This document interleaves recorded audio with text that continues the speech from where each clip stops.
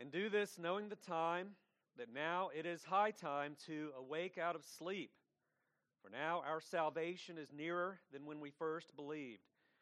The night is far spent, the day is at hand. Therefore let us cast off the works of darkness, and let us put on the armor of light. Let us walk properly, as in the day, not in revelry and drunkenness, not in lewdness and lust, not in strife and envy, but put on the Lord Jesus Christ, and make no provision for the flesh to fulfill its lusts. Let's pray. Lord, we thank you for these words of life you've given to us. We pray that you would help us to understand and apply them to our lives. Lord, that we might give you the praise and glory and do that for which you have created us. And we pray in the name of Christ. Amen. You may be seated. So eschatology is the study of last things or things to come. And when we refer to biblical eschatology, we're talking about that very thing, whether it was the prophecies in the Old Testament about the first coming of Christ, or those prophecies in the Old Testament and the New Testament that refer to the second coming of Christ. And some Christians might be a little hesitant to study biblical eschatology. And I can understand that because there have been times where men, Christian teachers, or those who would claim to be Christian teachers, have set dates for the return of Christ, only to be let down and to let down others. And then there are some cults that focus only on eschatology, and of course they get it wrong. And you can just ask family members of those who suffered under the so-called ministry of Jim Jones. I think it was in the 70s. And so there is a hesitancy there for those reasons to study biblical eschatology. Maybe some think about the finer points of theology. Am I amillennial? Am I postmillennial? Or am I panmillennial? It's all going to pan out, you see. And this morning, I'm not talking about those things. I'm talking about big picture eschatology. When I ask the question, is it important? I mean, those other facets are important.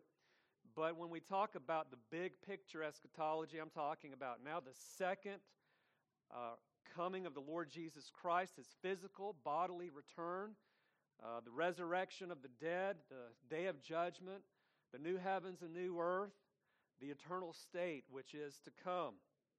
We know of its certainty because it's taught in Scripture. The same apostle who wrote this letter to the Christians at Rome said in Acts chapter 17 and verse 31 that there is a day coming at which time God will judge all men in righteousness by Jesus Christ. And He has given testimony of this by raising Him from the dead. The resurrection of Jesus Christ is assurance that all men will stand before Him at the day of judgment. And so when we think about things to come, and it's especially the day, the question is, well, how should that affect our present day life?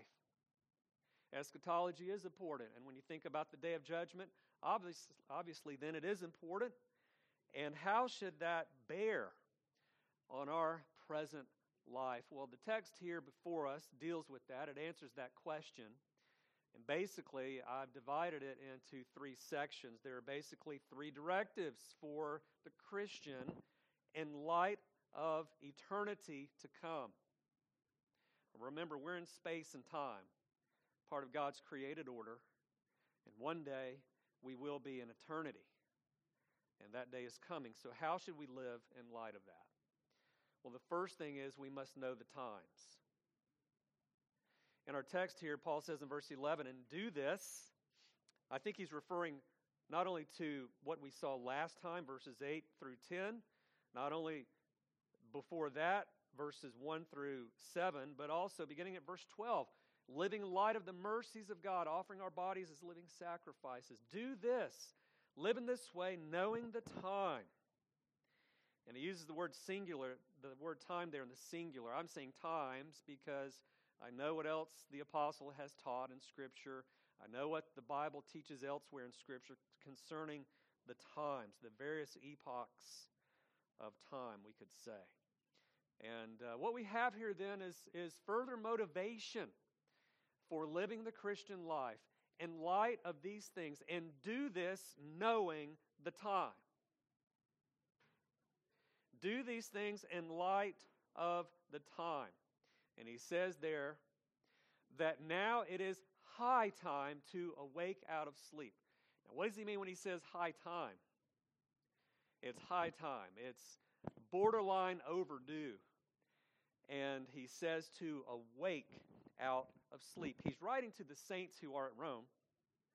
And so I think the idea is that Paul, he's preached the gospel to them in this letter. He's heard about their Christian witness and testimony from others. Someone else has preached the gospel to them, physically in person. But Paul has heard about them, and he's saying, look, you haven't quite produced the Christian life that you ought, and so now is the time to do it, and here's why. And so he goes on, and so we have this motivation here. Let me just talk a little bit about the times that the Scriptures present to us concerning that which is to come. Basically, there are two ages according to Scripture. In Ephesians 1:21, Paul there talks about this present age and the age to come.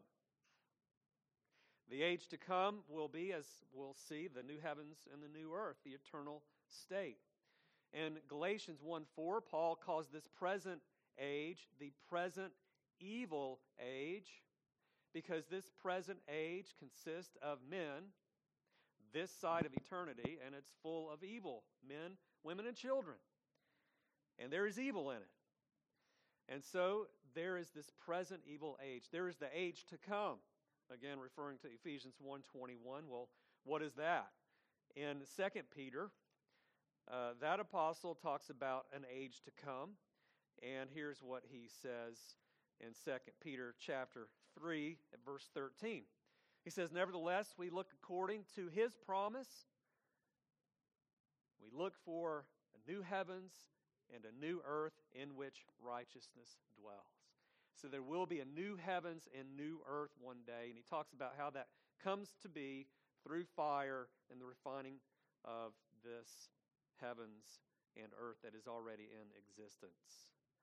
So there is the present evil age, the age to come, that age that even Revelation talks about in chapter 21, where heaven comes down and descends upon the earth. That glorious event there. And so when we talk about the two ages, when we talk about biblical prophecy, maybe you've wondered, are we living in the last days? I mean, there's all this talk, there has been for years, decades now, about the last days, we're in the end times. Well, I would say yes. Listen to what Hebrews chapter 1 says. It's Hebrews 1, beginning of verse 1. It says, God, who at various times and in various ways spoke in time past to the fathers by the prophets, has in what?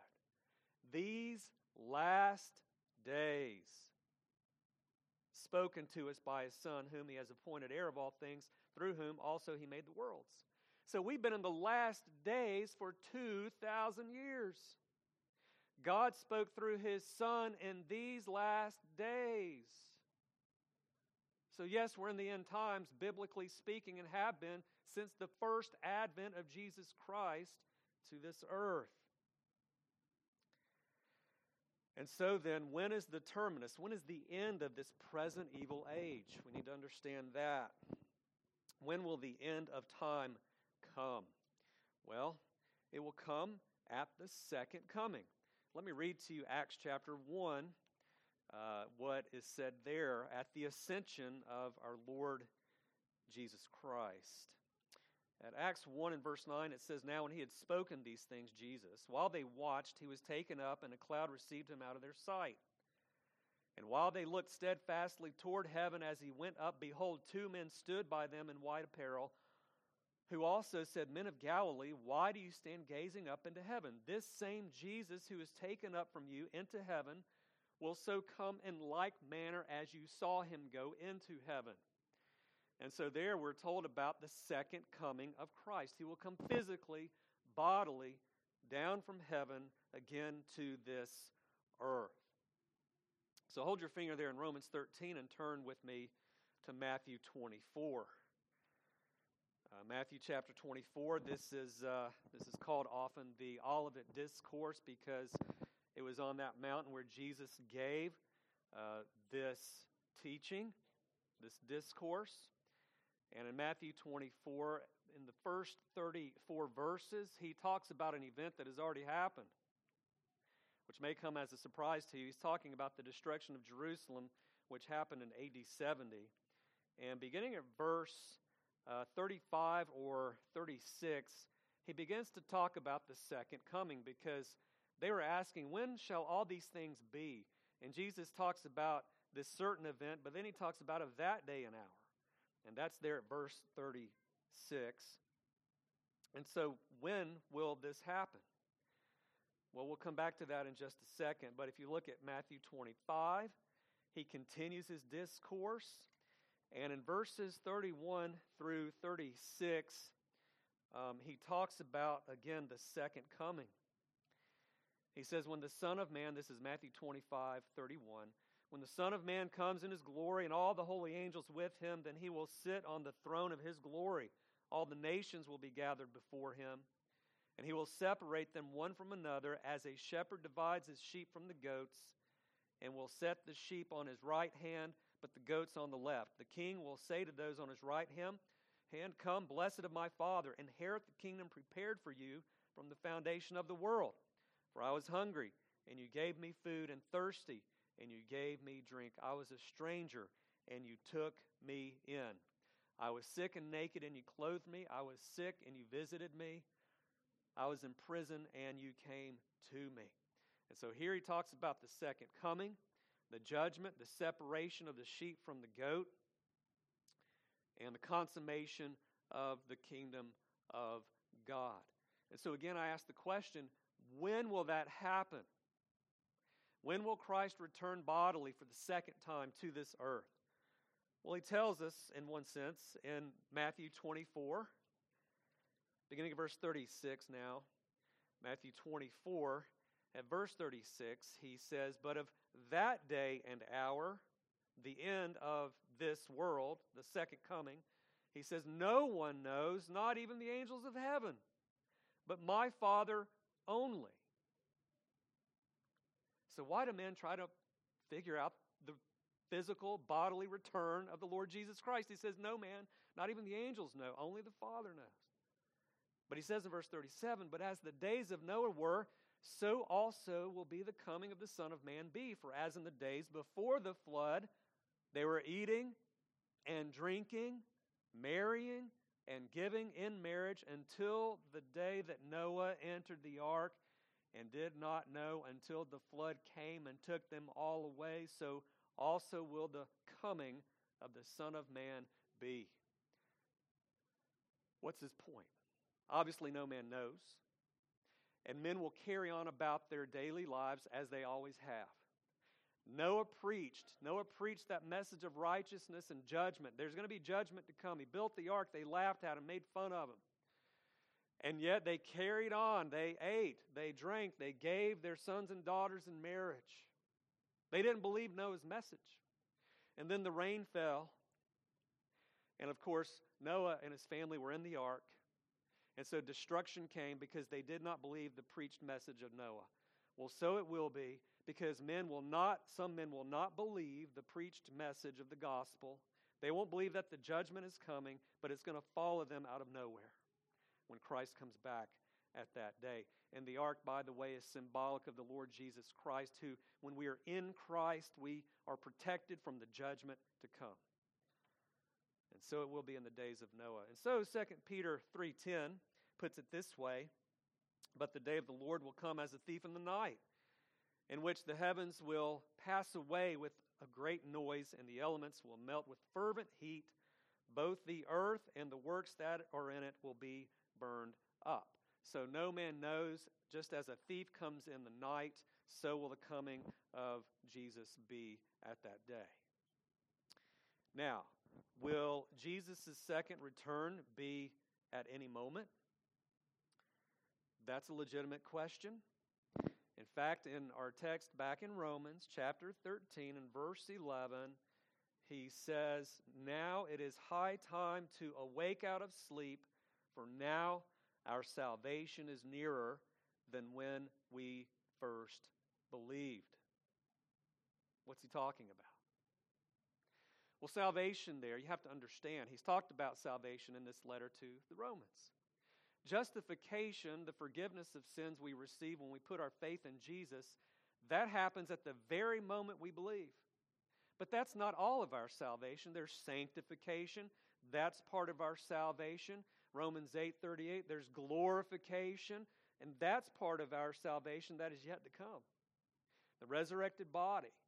So we have been saved, we are being saved, and we will be saved. And so when Paul here says in verse 11, for now our salvation is nearer than when we first believed, he's not necessarily talking about the second coming. He could be talking about our glorification and so forth.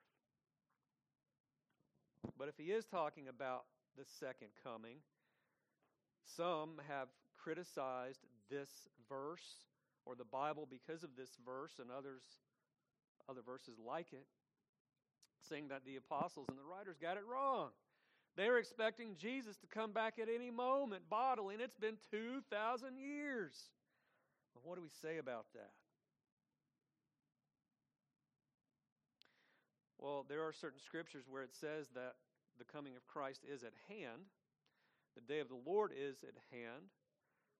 But we must understand God's timetable as opposed to ours. 2 Peter 3:8 says, but beloved, do not forget this one thing, that with the Lord 1 day is as 1,000 years, and 1,000 years as 1 day. And so God, from His perspective, remember, He's infinite, He's eternal. We are finite, we are not eternal. Remember, from His perspective, 1 day is as 1,000. I don't know about you, but every minute of the day can be long at times. Every hour of the day can be long, and every day turns into a decade finally, and it's like, wow. But James says our life is but a vapor. It's here for a moment, then it's gone. And so also the Bible does at times lump these things together. The first coming, the life of Christ, the second coming, the day of judgment. And we have to understand biblical prophecy and all these texts of Scripture. And don't forget, as we've seen in Revelation or Romans chapter 11, Paul talks about this national conversion of the Jewish people. And that yet has not happened. It's not yet happened. And so that is to come. And so there's more detail about the second coming of the Lord Jesus Christ and all of those things in Revelation chapter 20 and other passages of Scripture. My point is to say to you, I don't know when Jesus is coming back, but I am to live in light of His coming. Same is true for you as well. And so we must know the times, we must know what lies ahead on God's timetable, especially when it comes to the big picture events. And so he says in verse 12, the night is far spent, the day is at hand. And so what's he talking about there? Well, remember in Scripture, night and darkness often are symbolic of sin and sorrow. Day and light are symbolic of righteousness, purity, happiness, and hope. In Isaiah chapter 9, verse 2, the prophet speaks of the first coming of Christ and how it is a glorious thing, a hopeful thing. And it says there in Isaiah 9:2, the people walking in darkness have seen a great light. On those living in the land of the shadow of death, a light has dawned. And so at just the right time, the Lord Jesus would come, and He did come to accomplish our salvation. Jesus shone the light on this darkness and the shadow of death. Matthew 4:16 says that Jesus is the one about whom Isaiah spoke in that passage. And right after that it says in Matthew 4:17, from that time on Jesus began to preach, repent, for the kingdom of heaven is near. And so that's what the message of Christ was. And so what is the point here in verse 12 of our text? The night is far spent, the day is at hand. I agree with Hodge. He says the time of sin and sorrow is nearly over. That of holiness and happiness is at hand. And so this is a message of hope here. When you think about God's timetable and you look out into this world and you see chaos, you see corruption, you see rebellion against the living and true God. And sometimes we are in the midst of that and affected by it and succumb to the temptations not only of Satan, ourselves, but even the world. Paul says the night is far spent, the day is at hand. It won't continue like this forever. So you can take hope. Maybe you're near the end of your life and you wonder what's going to happen to my children, my grandchildren, their grandchildren. Well, Paul says here, the night is far spent, the day is at hand. And if Jesus doesn't come back today or tomorrow or this century, death is assured. We will die. You will die. And if you're a Christian, death is the threshold into eternity, into heaven and eternal bliss, and the very presence of God Himself. And so you look at the world, maybe you're discouraged, maybe you look at your own heart and you're discouraged. There's my sin. Well, it says here, the night is far spent, the day is at hand. It won't be like this forever. You think about your Christian progress. God is making progress. He is faithful and will continue to do the work which He began. Philippians 1 tells us. And so why has God revealed these things to us? Why has God revealed eschatology and the things that are to come to us in His Word?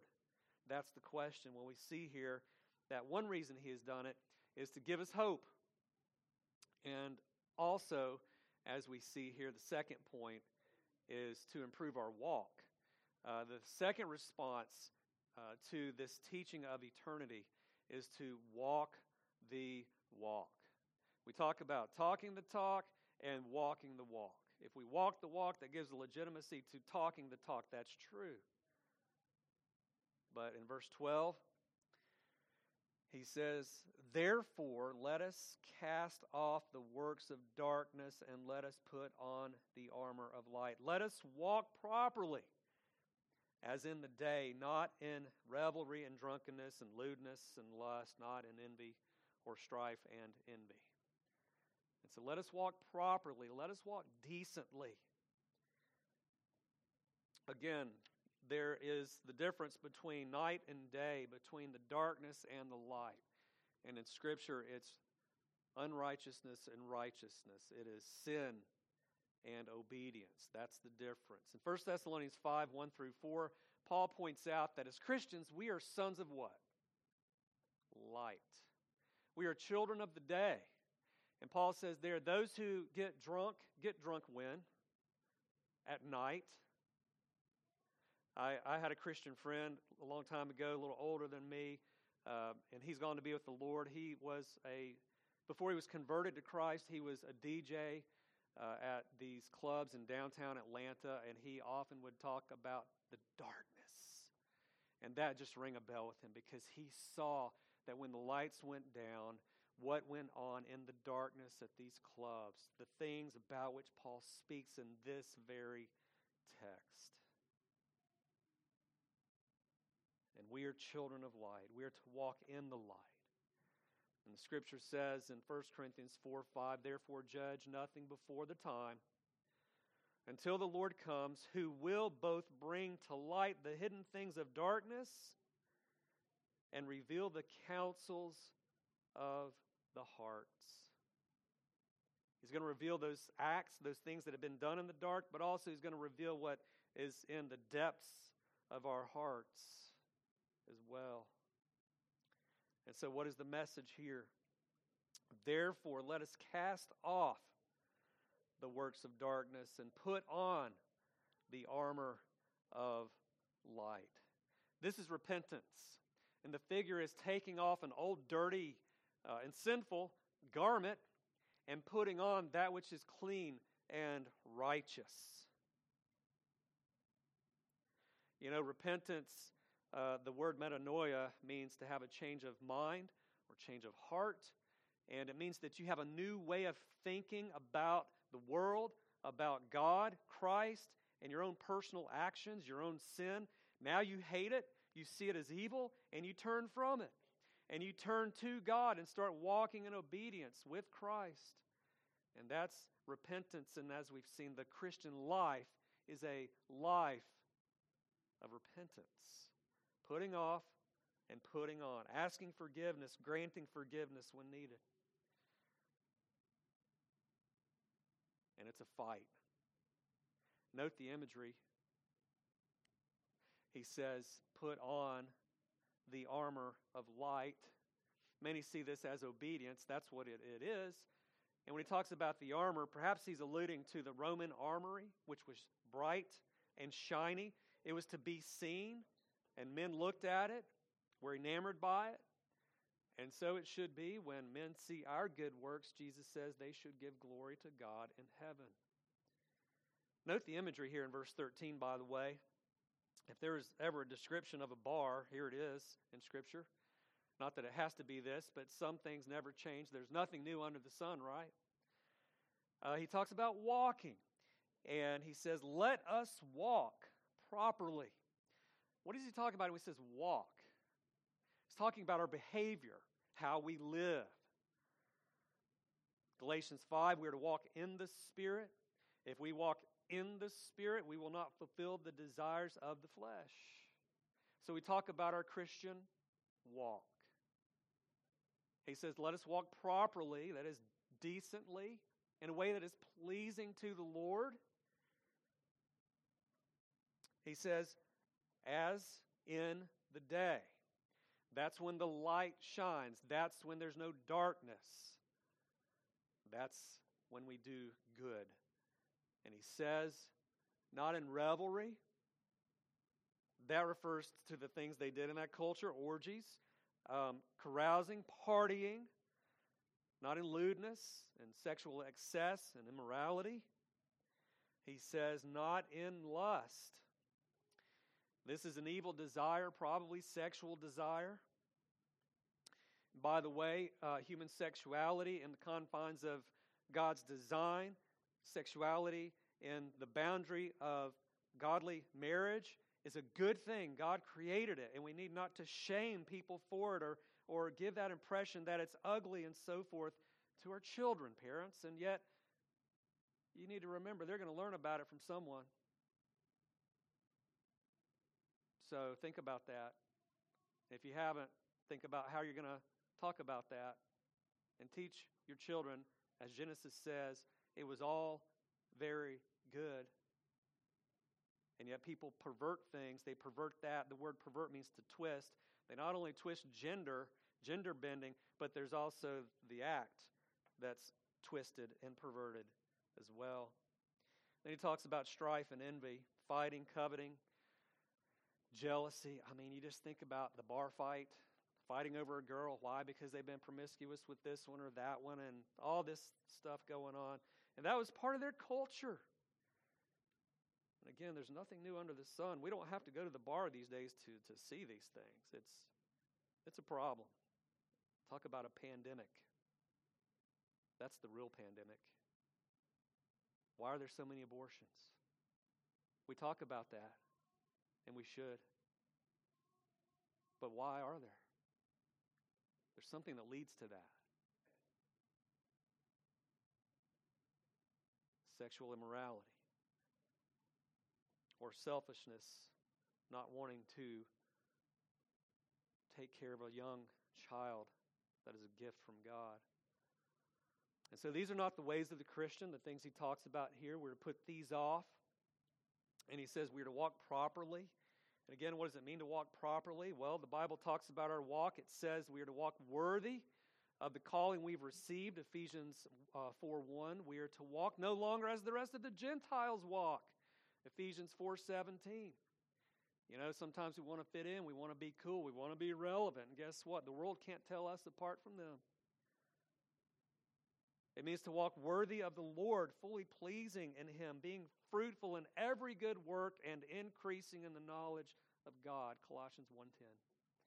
But specifically, what does it look like? Remember in Luke chapter 1, there was Zacharias and his wife. Well, here's how the Bible describes them. They were both righteous before God, walking in all the commandments and ordinances of the Lord, blameless. So what does it mean to walk worthy of the Lord and the Lord? To walk in a way that is pleasing to Him, that is decent, that is fitting, that is proper. It means to obey the commandments of the Lord. That's what it means. So this is the walk of the Christian. It's a life of repentance. How is your walk this morning, beloved? Are you walking the walk? Are you talking the talk, and are you walking the walk? We've talked about what it means to submit to civil authorities, what it means not to repay evil for evil, what it means to love your neighbor. That's the Christian walk. And by the way, we need power to do this, don't we? Can't do this in our own strength. Just as we need a steady, healthy diet to walk physically, we need a healthy, steady diet of the Word of God. Because in order to do this, we need the power of the Holy Spirit. And that Spirit is the Holy Spirit that Jesus poured out from heaven after His ascension upon His church. And in Ephesians 5:16, he says, I say then, walk in the Spirit, and you shall not fulfill the lust of the flesh. Galatians 5:25, if we live in the Spirit, let us also walk in the Spirit. And so if we walk in the Spirit, with the Spirit, and the power of the Spirit, we shall not fulfill the desires of the flesh, that is to do those sinful desires, to perform them. And then he says, if we live by the Spirit, if we've been given new life by the Holy Spirit, then why don't we walk according to that same Spirit? That's the point. And how do you do that? We've seen that. Ephesians 5, do not be drunk with wine, but be filled with the Holy Spirit. Don't be filled with wine. Don't be full to the brim with beer or bourbon or whatever your drink is or drug. No, be full of the Holy Spirit. How do you do that? Colossians 3:16, let the word of Christ dwell in you richly. Singing psalms, hymns, and spiritual songs, and so forth. And so, yes, we will, if we're filled with the Spirit, talk differently and walk differently and think differently in a way that pleases God. And it looks like this. So you're full of the Holy Spirit, meaning not that you're jumping around, falling down, rolling around, and all of that. It means you're full of the Word of God so that you begin to think God's thoughts from His Word. I remember another one of my friends. He was a roofer for a time, and he talked about, you bang your finger or thumb with the hammer, and he would curse. Even as a new Christian, he would still, utter those words. And the guy he worked with became a pastor, so he was discipling him, and he would talk about how there came a time where he wouldn't say it. He wouldn't say the word when he hit his finger. But beyond that, he says there was a time where I didn't even think the word. That's progress. And the Spirit was using the Word of God to help him not do that. Maybe you have a tendency, children, to disobey your parents. And so if you're full of the Word of God, the Bible says, obey your parents in the Lord, for this is right. And they say no desserts before dinner, and you want to go sneak one, and then you're full of the Word, and the Spirit brings that verse to mind. Obey your parents in the Lord, for this is right. Okay, all right, you're right. So I'm not going to do that. That's how it works. And so you make progress and you walk the walk. And so how are we to live in light of eternity to come? We're to know the times. We're to walk the walk. And if we're going to walk the walk, we need to do what verse 14 says. And so that's the last thing. That is, we must kill the flesh. Don't coddle it. Don't talk to it. Kill it. It's called mortification. In verse 14, he says, but put on the Lord Jesus Christ and make no provision for the flesh to fulfill its lusts. If you're familiar with the church father Aurelius Augustine, the North African who lived in the late 300s, early 400s, you perhaps know the story of his conversion. He heard, I think it was Tolle Lege, pick up and read. There were children near him, and he heard them say that. Well, Augustine, he had lived this life of licentiousness. He had fathered a child out of wedlock. His mother had prayed for his conversion for years. He became successful. He was a teacher, I think, in Milan, Italy. And he'd even prayed at times. He said, Lord, make me holy, just not yet. And so he heard those words. And so what he did, he picked up the Bible, and he did what his friend did. He just opened up to a place in the Bible. You've ever done that?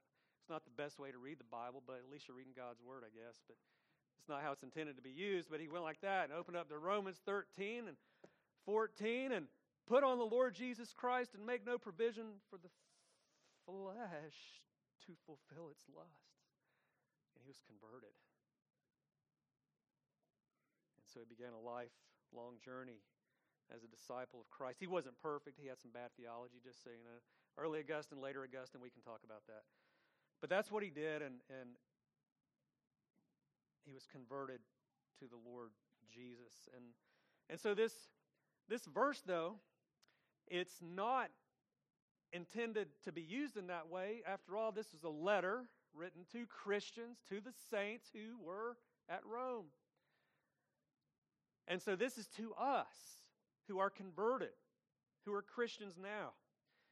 Put on the Lord Jesus Christ and make no provision for the flesh.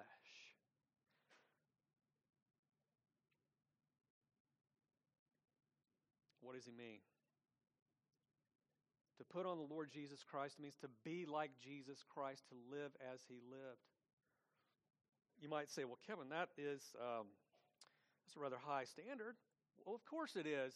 We're sinful. Jesus is not. Never was. Our sins were laid upon him, but he was never sinful.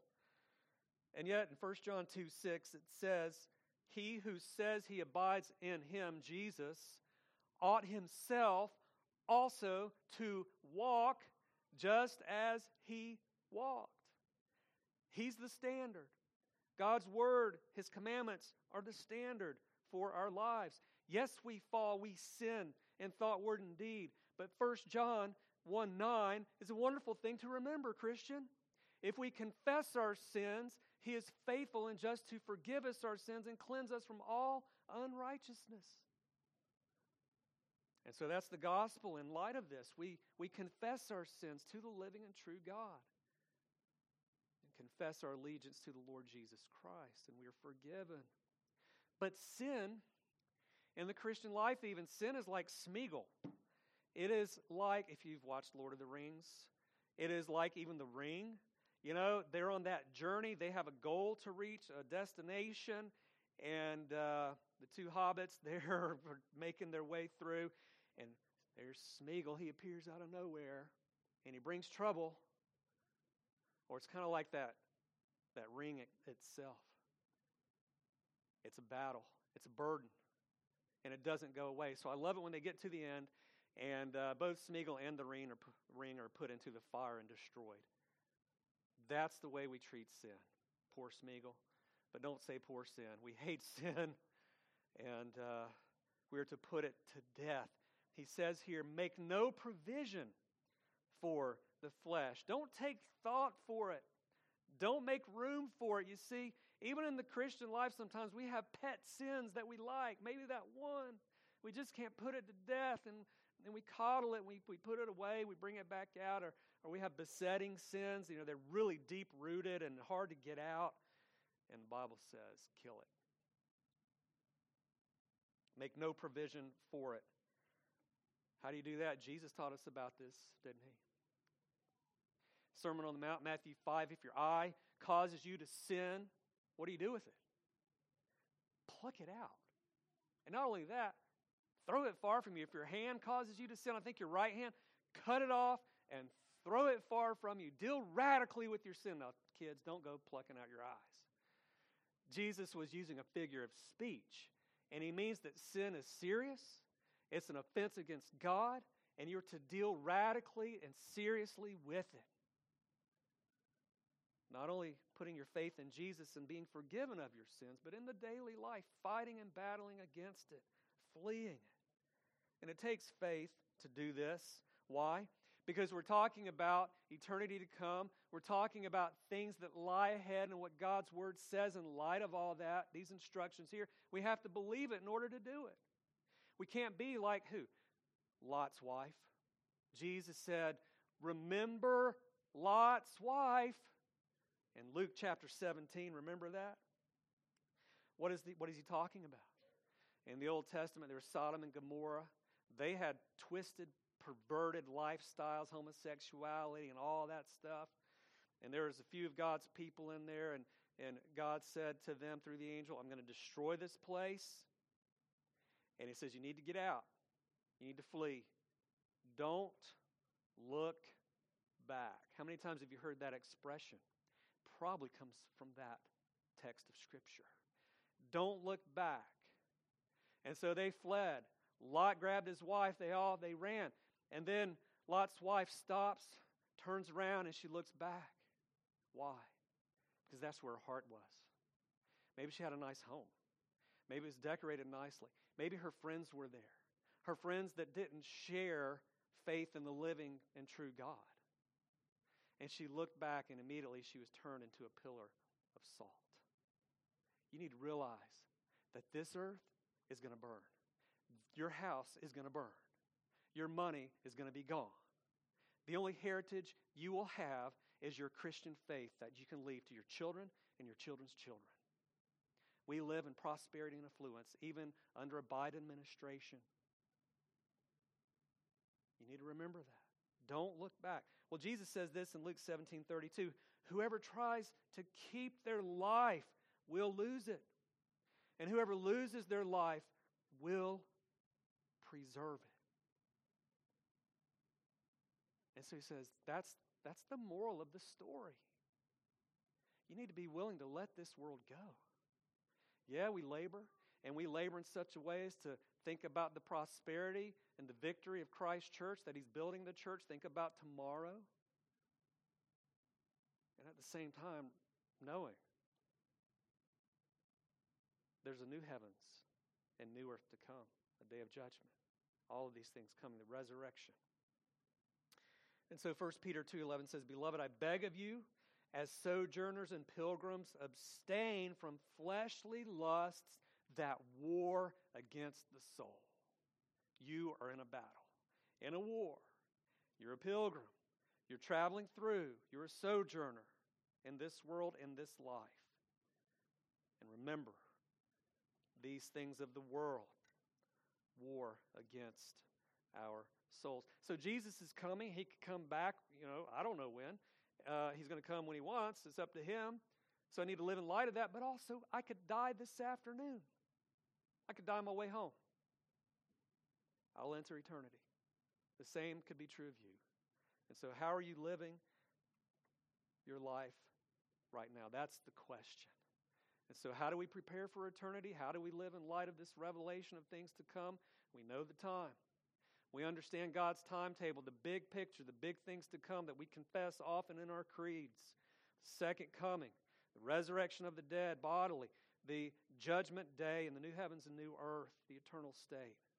And we need to know, you need to understand that just as in the act of the first creation, when He divided the light from the darkness, so too will He at the new creation divide and separate the day from the night, the light from the darkness.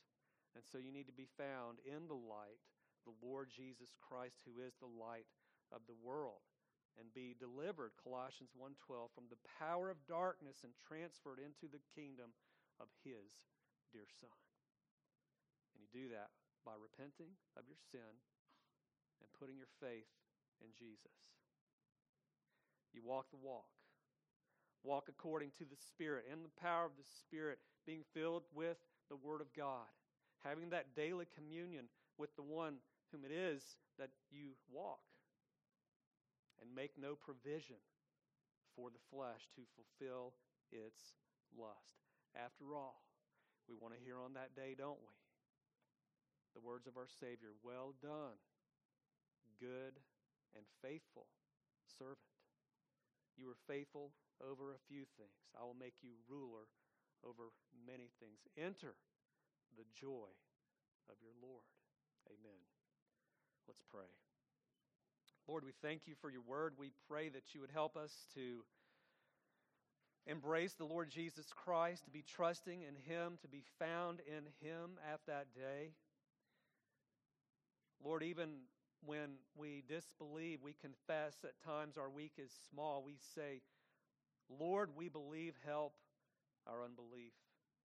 And we pray that you would help us to cling to Christ, that He would never release His grip upon us, as is the promise. And Lord, help us to live daily in a way that pleases you, to walk with you, and to have the joy of the Lord, which is our strength. We pray in Christ's name, amen.